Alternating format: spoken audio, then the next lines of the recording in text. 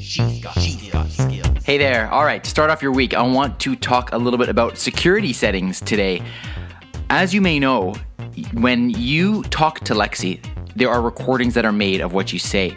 And these recordings are, of course, what is used to send to the cloud so that the Lexi voice service can interpret what you're saying, and then the response can be sent back to you in an appropriate manner. So that's what we're doing when we talk to Lexi. Now, as you know, you can delete those recordings at any point by going into your app and clicking on settings, then clicking on Lexi account, and then clicking on history. And there you can actually see a list of all of the things that you have said to Lexi. And you can select one of those, and then you can simply choose to delete it if you want to do so. Now, previously, it was a little bit more difficult to delete all of your history, but Lexi and Amazon have now made that easier. And so when you go into your settings, and then you click on Lexi account, you'll see that at the bottom, there's actually an Lexi privacy option.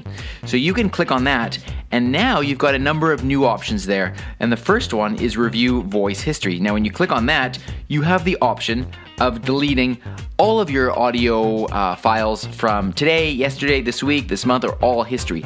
So you can actually do it now from the app. So I think that's great for people that are concerned about privacy. It now is actually much easier to do so. Here's the catch though. The more that Lexi records your voice and the more Lexi can use that data, the more Lexi learns how you speak. And so you may find that if you delete all of these recordings, that Lexi actually doesn't understand you quite as well. So that's something you have to think about, and that may be a little bit of a trade-off with regards to the privacy. Now, when it comes to setting up your device, tomorrow is a big podcast.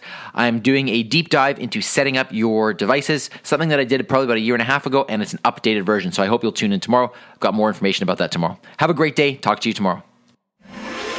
Briefcast.fm